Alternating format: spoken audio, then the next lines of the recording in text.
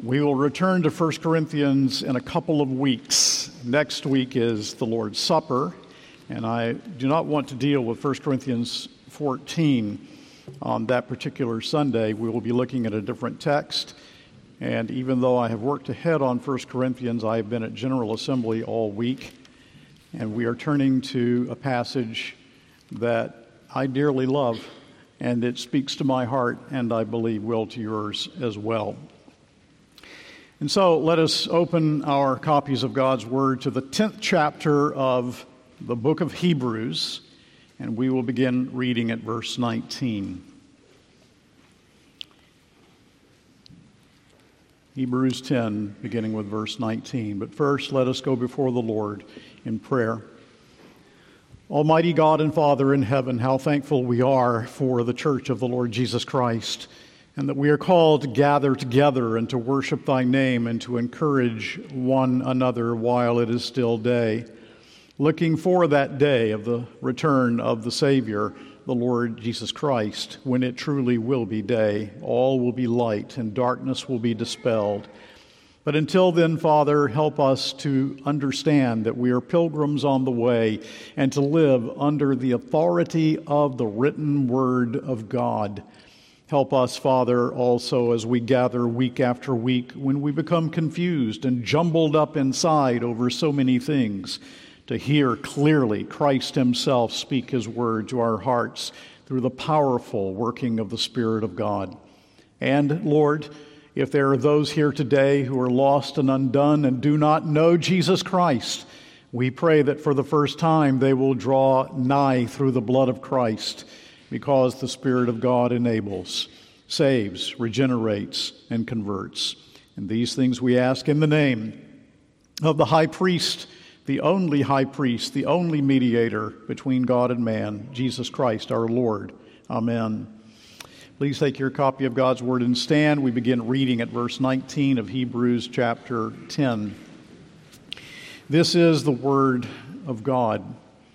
Therefore, brothers, since we have confidence to enter the holy places by the blood of Jesus, by the new and living way that he opened for us through the curtain that is through his flesh, and since we have a great priest over the house of God, let us draw near with a true heart in full assurance of faith, with our hearts sprinkled clean from an evil conscience and our bodies washed with pure water. Let us hold fast the confession of our hope without wavering, for he who promised is faithful. And let us consider how to stir up one another to love and good works, not neglecting to meet together as is the habit of some, but encouraging one another, and all the more as you see the day drawing near. The word of the Lord. Please be seated. Now, people of God, you will notice that in verse 19, the writer begins with, therefore, brothers, and he is pointing back to all that he has said about the work of Jesus Christ. He has been showing the insufficiency of the old economy, the old sacrificial system, which was never intended to be permanent, but to point ahead typologically to Jesus Christ and to his final work for us on the cross. And so the insistence on the finished work of Christ for his people, as we read in many places in the 9th chapter and also earlier in chapter 10, undergirds what he says here about our bold access to God. How we should delight to contemplate Christ's once for all finished sacrifice for our sin. That judicially no debt remains for us to pay. There is no guilt to condemn us any longer at the judgment who have faith in Jesus Christ. Now, in view of what Christ has done, he tells us that we have access to the Father, and he brings this very pointed truth to our hearts through 3 exhortations. The first exhortation is, draw near. Draw near. And so reading again those opening verses, Therefore, brothers, since we have confidence to enter the holy places by the blood of Jesus, by the new and living way that he opened for us through the curtain, that is, through his flesh, and since we have a great priest over the house of God, here's the first exhortation: let us draw near with a true heart in full assurance of faith, with our hearts sprinkled from an evil conscience and our bodies washed with pure water. He speaks here of confidence. Not first of all, meaning our subjective state, but as in Romans 5:1, therefore being justified by faith, we have peace with God through our Lord Jesus Christ. He underscores not first of all the subjective, but the objective. This is not first of all, in other words, about how I feel about confidence coming into the presence of God.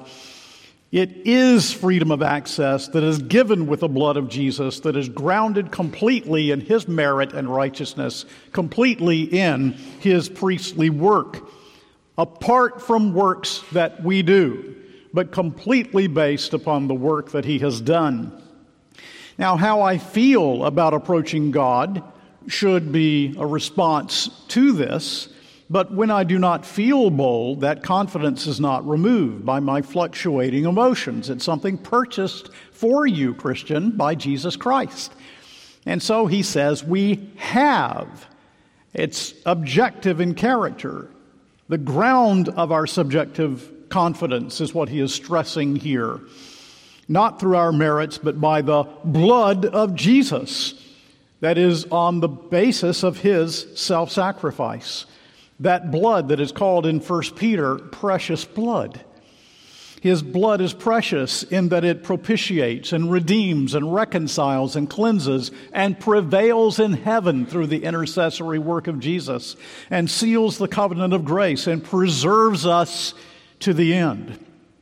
It was costly and therefore precious. So he says we have through that blood access. The blood of Jesus, the blood of the incarnate God. And the incarnation is stressed in the opening verses of chapter 10. In striking contrast to the exclusion of God's people from the Holy of Holies in the tabernacle and temple, Christ has entered, and in him we follow into the most holy place. The only way of peace, the only way of entrance is through the blood of Jesus Christ. And so if you are here and you think that somehow you can have a relationship with God, a saving relationship, apart from Jesus Christ, the Bible consistently teaches, and this text teaches, that it's only through the blood of Jesus Christ that one can be redeemed and saved. And so in verses 19 and 20, he says this is through the veil, or through the curtain, as the ESV says. It's a new way, not through the old structure of the tabernacle, not the blood of bulls and goats, but as he says in chapter 8, verse 13, he has established a new covenant. He hath made the first old. Now that which decayeth and waxeth old is ready to vanish away. So it's a new way, and it's a living way, he says in these verses, because Christ is a living Lord, because our living high priest intercedes for you now. No longer dead carcasses and bloody slain beasts, but the one for whom a human body was prepared, sacrificed himself and rose from the dead. It is a living way. And then he says it is through the curtain or the veil of his flesh. What does he mean by that? Well, the inner veil of the tabernacle separating the holy place from the most holy place that said off limits to all but the high priest on the Day of Atonement once a year. Well, that veil, according to the Word of God, from top to bottom at the crucifixion of Jesus was torn in two, indicating the finality of the sacrifice of Jesus, the finality of God's intervention to redeem his people. The way of entrance is the way that God had provided, that God had approved.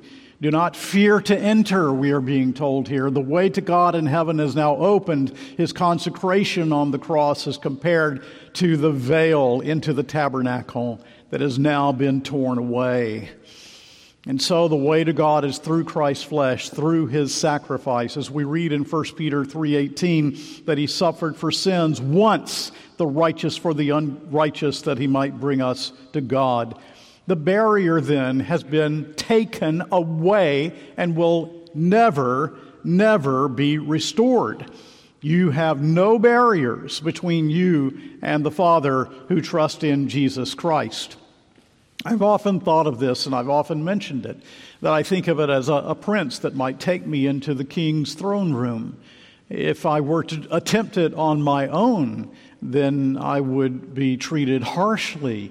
I would be rejected. But if the prince brings me into the home and into the palace and into the court of his father, then I may enter with boldness and confidence. Well, the path of entrance is through the Son of God, right there into the Father's presence. The path is sprinkled with atoning blood. The new and living way is the gospel way. And it's all by his priesthood. For he says in verse 21, and since we have a great priest over the house of God, let us draw near. And to do so, he says, with a true heart. Now, drawing near is priestly language. This was the language used of the priest as he entered into the holy place to offer atonement for the sins of Israel. Israel drew near to God through the appointed priesthood. The access, we are being told, is not fenced. It is open for us. And surely, among other things, what is emphasized here is our privilege of going to God in prayer and fellowshipping with him in prayer and bowing our hearts and our heads before him and fellowshipping with the triune God, communing with God. Do you know communion with God, personal communion with God? Our hearts, he says in verse 22, are sprinkled with Jesus' blood. Your new situation is that the blood has been applied to your conscience. You have been washed with pure water. The verses that were read to us before worship from Ezekiel 36 are undoubtedly in the backdrop here. Your life, believer, has been cleansed by Jesus' blood. And so listen, if you know who God is, how could you dream of coming any other way? He is absolutely, completely, and utterly holy and transcendent. How can I be sure of acceptance, you might ask? Well, the only way that you can be accepted is by trusting Christ who bore the sinner's guilt and sin, and by faith to know that you are clothed in the righteousness of Jesus Christ. Without Christ, we dare not approach. Your pass, though, believer, is signed by Jesus' blood. You enter into the very gates of heaven through Christ, your high priest. Now apply this to your inner moods and feelings that might keep you from communing with God in prayer, communing with him at his throne of grace. Preach this gospel to your soul. Of course I'm a sinner, you might say to yourself, but in Christ I am righteous. Therefore I come reverently, but I come boldly into his presence. And we can sing that hymn, Jesus, thy blood and righteousness, my beauty are my glorious dress, midst flaming worlds, and these arrayed, with joy shall I lift up my head. Bold shall I stand in thy great day. For who aught to my charge shall lay? Fully absolved through these I am, from sin and fear, from guilt and shame. All of that dealt with through the blood of Jesus. You know, we're told in James 4, submit yourselves therefore to God. Resist the devil and he will flee from you. Draw nigh unto God and he will draw nigh unto you. And you now may do that, believer, through Jesus' blood. So go in boldness in Christ and God will meet you. My prayers offered from a fallen though redeemed heart are frail and weak and in themselves inadequate, but place your prayers in the hands of your mediator, your high priest, Jesus Christ, and your prayers will hardly be recognizable because they are presented with perfection to the Father. So let us apply the text that speaks of confidence, the ground of our confidence, to our hearts, this drawing near to God that we are commanded to do, exhorted to do in this text. Often your soul says, there's so much sin. How can I draw near to God?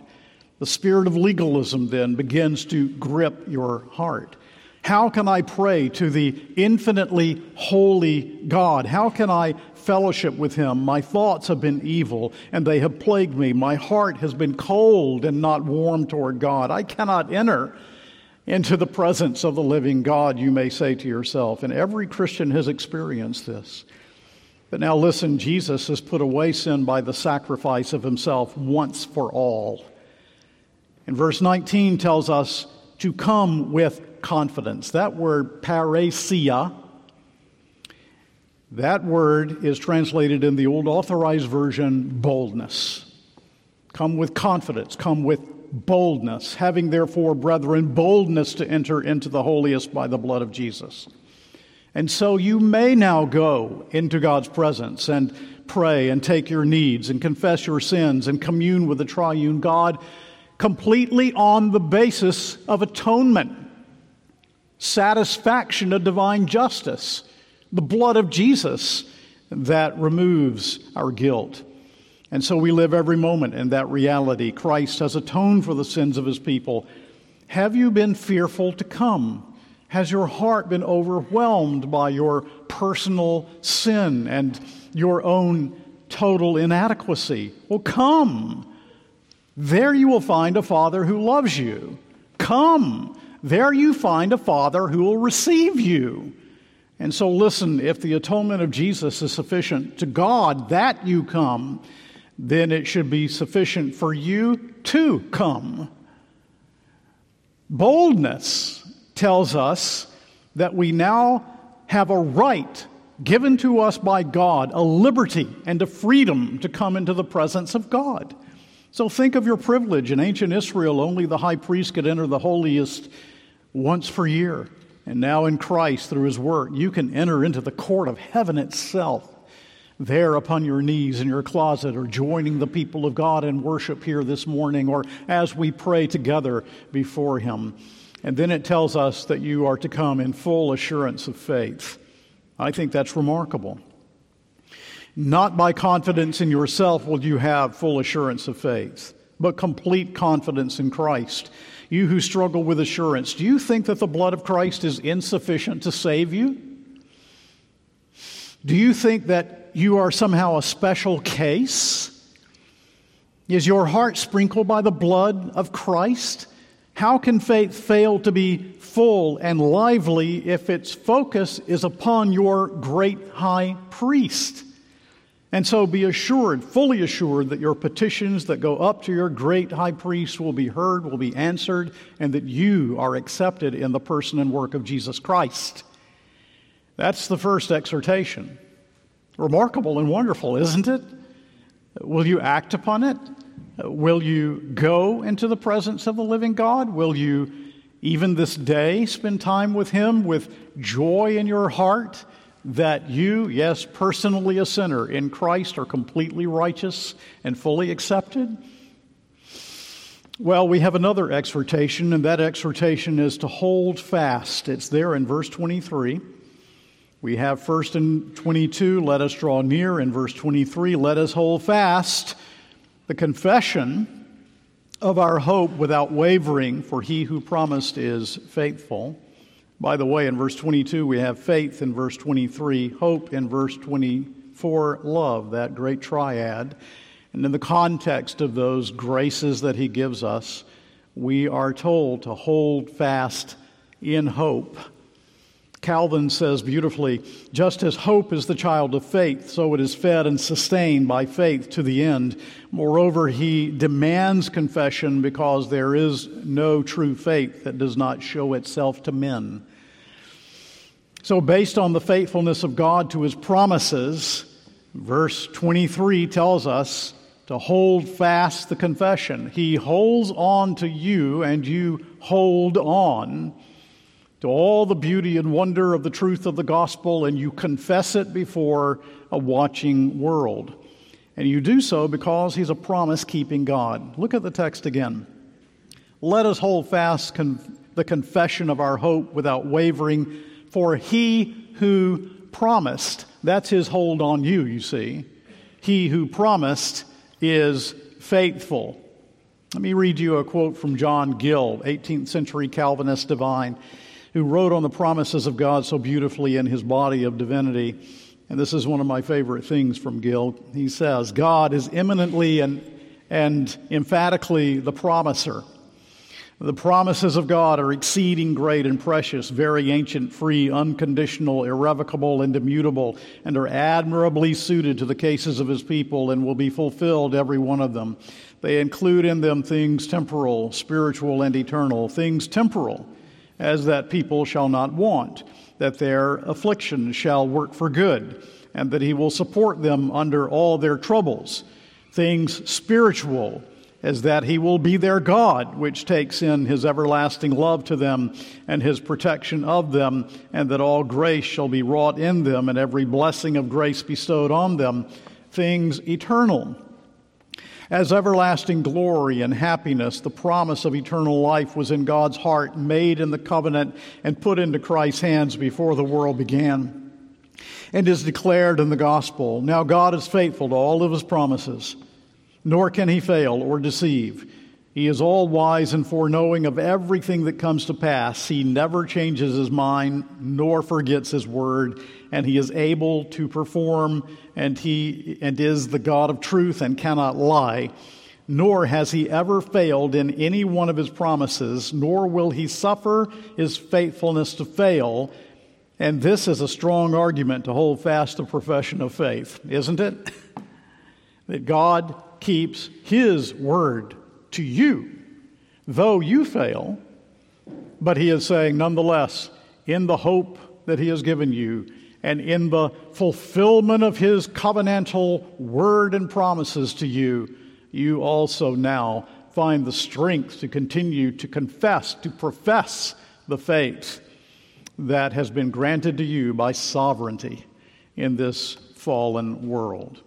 Well, that's the second encouragement, exhortation, hold fast. But then there's another exhortation, and it's found here in verse 24. Let's read verses 24 and 25 again. And let us consider, that's the next, you see. Let us consider, that's the next exhortation, how to stir up one another to love and good works, not neglecting to meet together, as is the habit of some, but encouraging one another all the more as you see the day drawing near.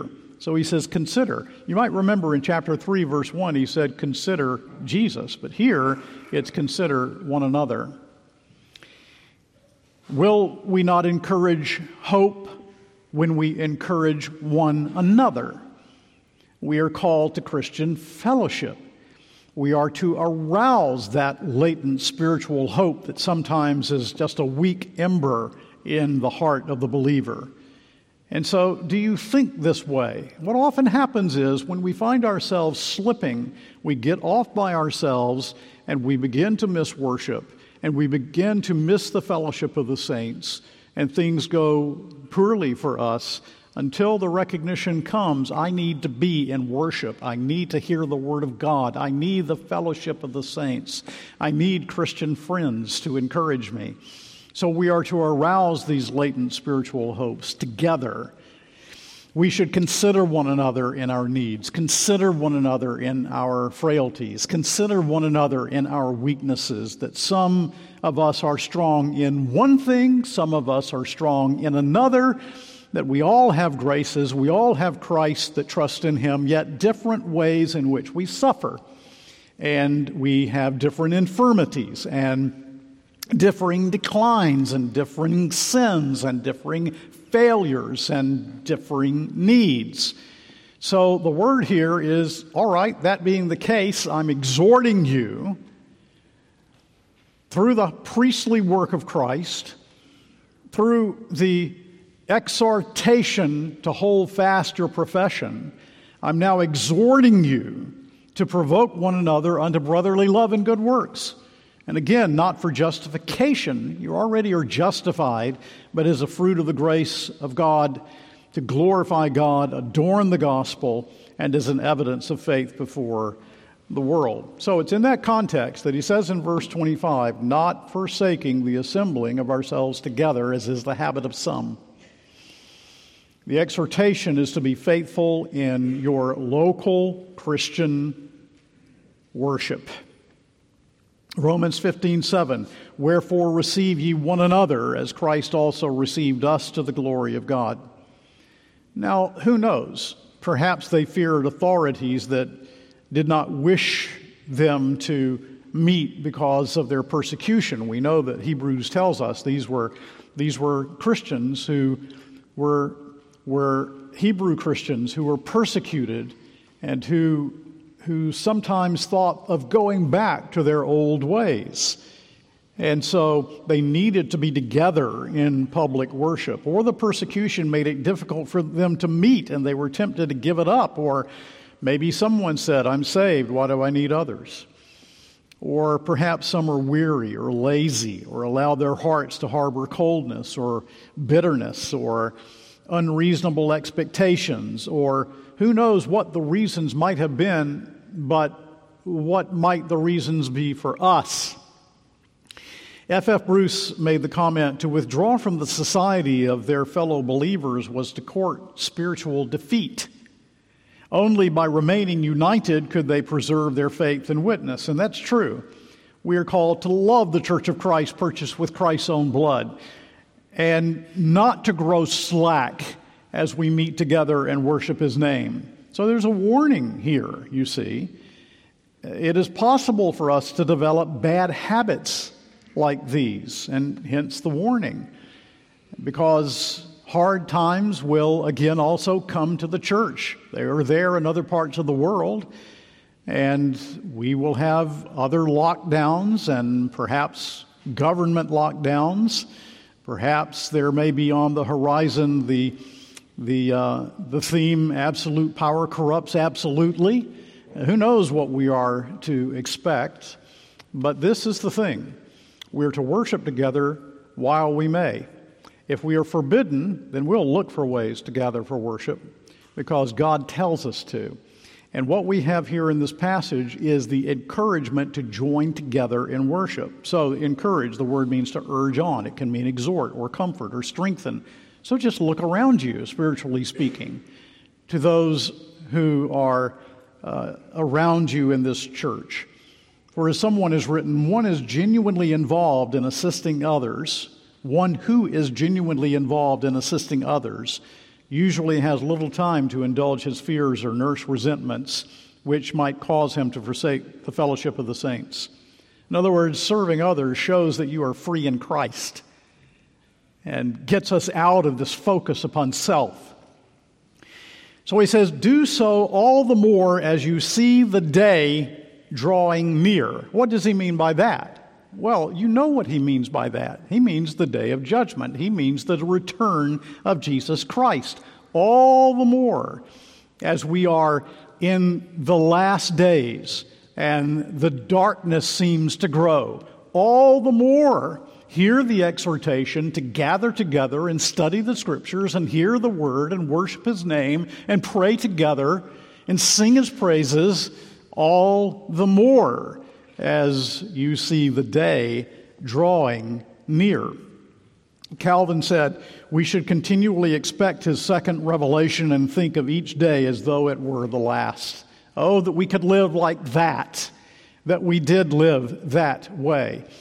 In another place he says, if the end seems a long way off, let us grasp the cure and wake up to what ails us. For it is clear that we are devoid of faith if our souls cannot rise together to the vision of Christ's coming. So do not let the knowledge that you live in the end time weaken your commitment to public worship and public gathering and prayer together and studying of the Scriptures together, where this is our absorbing consideration, the coming of Christ. Then we walk differently. We walk more faithfully. We walk more carefully and lovingly and longingly and helpfully one to another. Now, just let me remind you of a few texts that underscore this, just a few. that we find in the New Testament. 1 John 3, 2 and 3. Beloved, now are we the sons of God, and it doth not yet appear what we shall be, but we know that when he shall appear, we shall be like him, for we shall see him as he is. And every man that hath this hope in him purifieth himself even as he is pure. 2 Peter chapter 2, the entire context speaks of the return of Christ. And in verse 14, after speaking of the end of the world and the coming judgment, he says, Wherefore, beloved, seeing that ye look for such things, be diligent that ye may be found of him in peace, without spot and blameless. In other words, let the truth of the coming of Christ affect your Christian living. In 1 Thessalonians 4, therefore the Lord himself will descend from heaven with a shout and the voice of the archangel and the trump of God. And the dead in Christ shall rise first, and we which are alive and remain shall be caught up with them in the air forever to be with the Lord. Wherefore comfort one another with these words. Our comfort is found in this truth. Romans 13, 10 and following, knowing the time, that it is high time to awake out of sleep. Somebody asleep here this morning? You're slumbering when you should be awake. Knowing the time, it's high time to awake out of sleep. For now is our salvation nearer than when we believed. The night is far spent, the day is at hand. Let us therefore cast off the works of darkness, and let us put on the armor of light. Here in this book, in Hebrews 9:28, so Christ was once offered to bear the sins of many, and unto him that look for him he shall appear the second time without sin unto salvation. Hebrews 10:25, not forsaking the assembly of ourselves together, as the manner of some is, but exhorting one another, and so much the more as ye see the day approaching. So, all of those scripture verses, constant theme in the New Testament is that as you focus on the return of Christ, it should influence how you and I live. It's part of our daily living as Christians. Or is it? Is it a part of your daily life? Is there ever a day that goes by that you do not think of the return of Jesus, the day of judgment, the resurrection of the dead, heaven's glories? I suspect there are those days. What is the habit? What is the trajectory of your life in regard to these things? Is there room here for us to hear this exhortation here in this passage in Hebrews chapter 10? F.F. Bruce again wonderfully says, the period between the first advent of Christ and his parousia, the coming of the Lord, is the end time, the last days, the last hour. Whatever the duration of the period may be for faith, the time is at hand. Revelation 1:3. Each successive generation, Christian generation, is called upon to live as the generation of the end time if it is to live as a Christian generation. This being so, the question is, how can the tension between the eschatological and historical existence of faith be retained over a period of time? The most satisfactory answer is the Pauline answer, which, while given in the first Christian generation, is equally applicable to every Christian generation. If we live by the Spirit, let us also walk. Galatians 5:25. For the Spirit is the pledge and the firstfruits of the heritage of the glory to be entered by believers at the return of Christ. In keeping with this answer, our author insists that since Christ appeared once for all at the end of the ages to offer himself to God as the perfect sacrifice for his people's sin, those who acknowledge him as apostle and high priest have already experienced the powers of the age to come and receive the kingdom which cannot be shaken. Thus they anticipate here and now the consummation for which they hope. Let them hold this hope fast by unswerving loyalty to Christ. I think that one of the primary ways in which the Lord has given to us in his word that we grow in grace, that we mature that we hold fast our profession, that we overcome temptation and sin, is one of the most neglected. And that is to be eschatologically minded, to look ahead every day to the return of Jesus Christ. Let me commend to you that every morning you first of all contrast yourselves with the majesty of God, put yourself in your place, so to speak, and then, knowing that He has redeemed and saved you and loves you, remember He's coming again for you. And I will guarantee that if that is heartfelt, wrought deeply within your soul, it will make a huge difference in how you begin to live as a Christian. And so, people of God, there were three wonderful exhortations that we find in this passage. 19 to 22, we are told to draw near, and so let us draw near.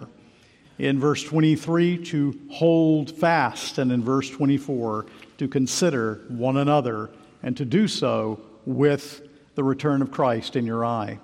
And so, people of God, live in joyful expectation of Christ's glorious coming again, contemplating the high priestly work of Christ that fills us with the expectancy of His return. He rose from the dead. He ascended on high. He will sit at the right hand until He makes all of His enemies a footstool for His feet. He has gone to prepare a place for us. He will come again to receive us unto Himself, that where He is, there we shall be also. His exaltation to heaven as our great high priest looks ahead to His exaltation when He comes and puts an end to this sinful world and delivers His people forever. Amen.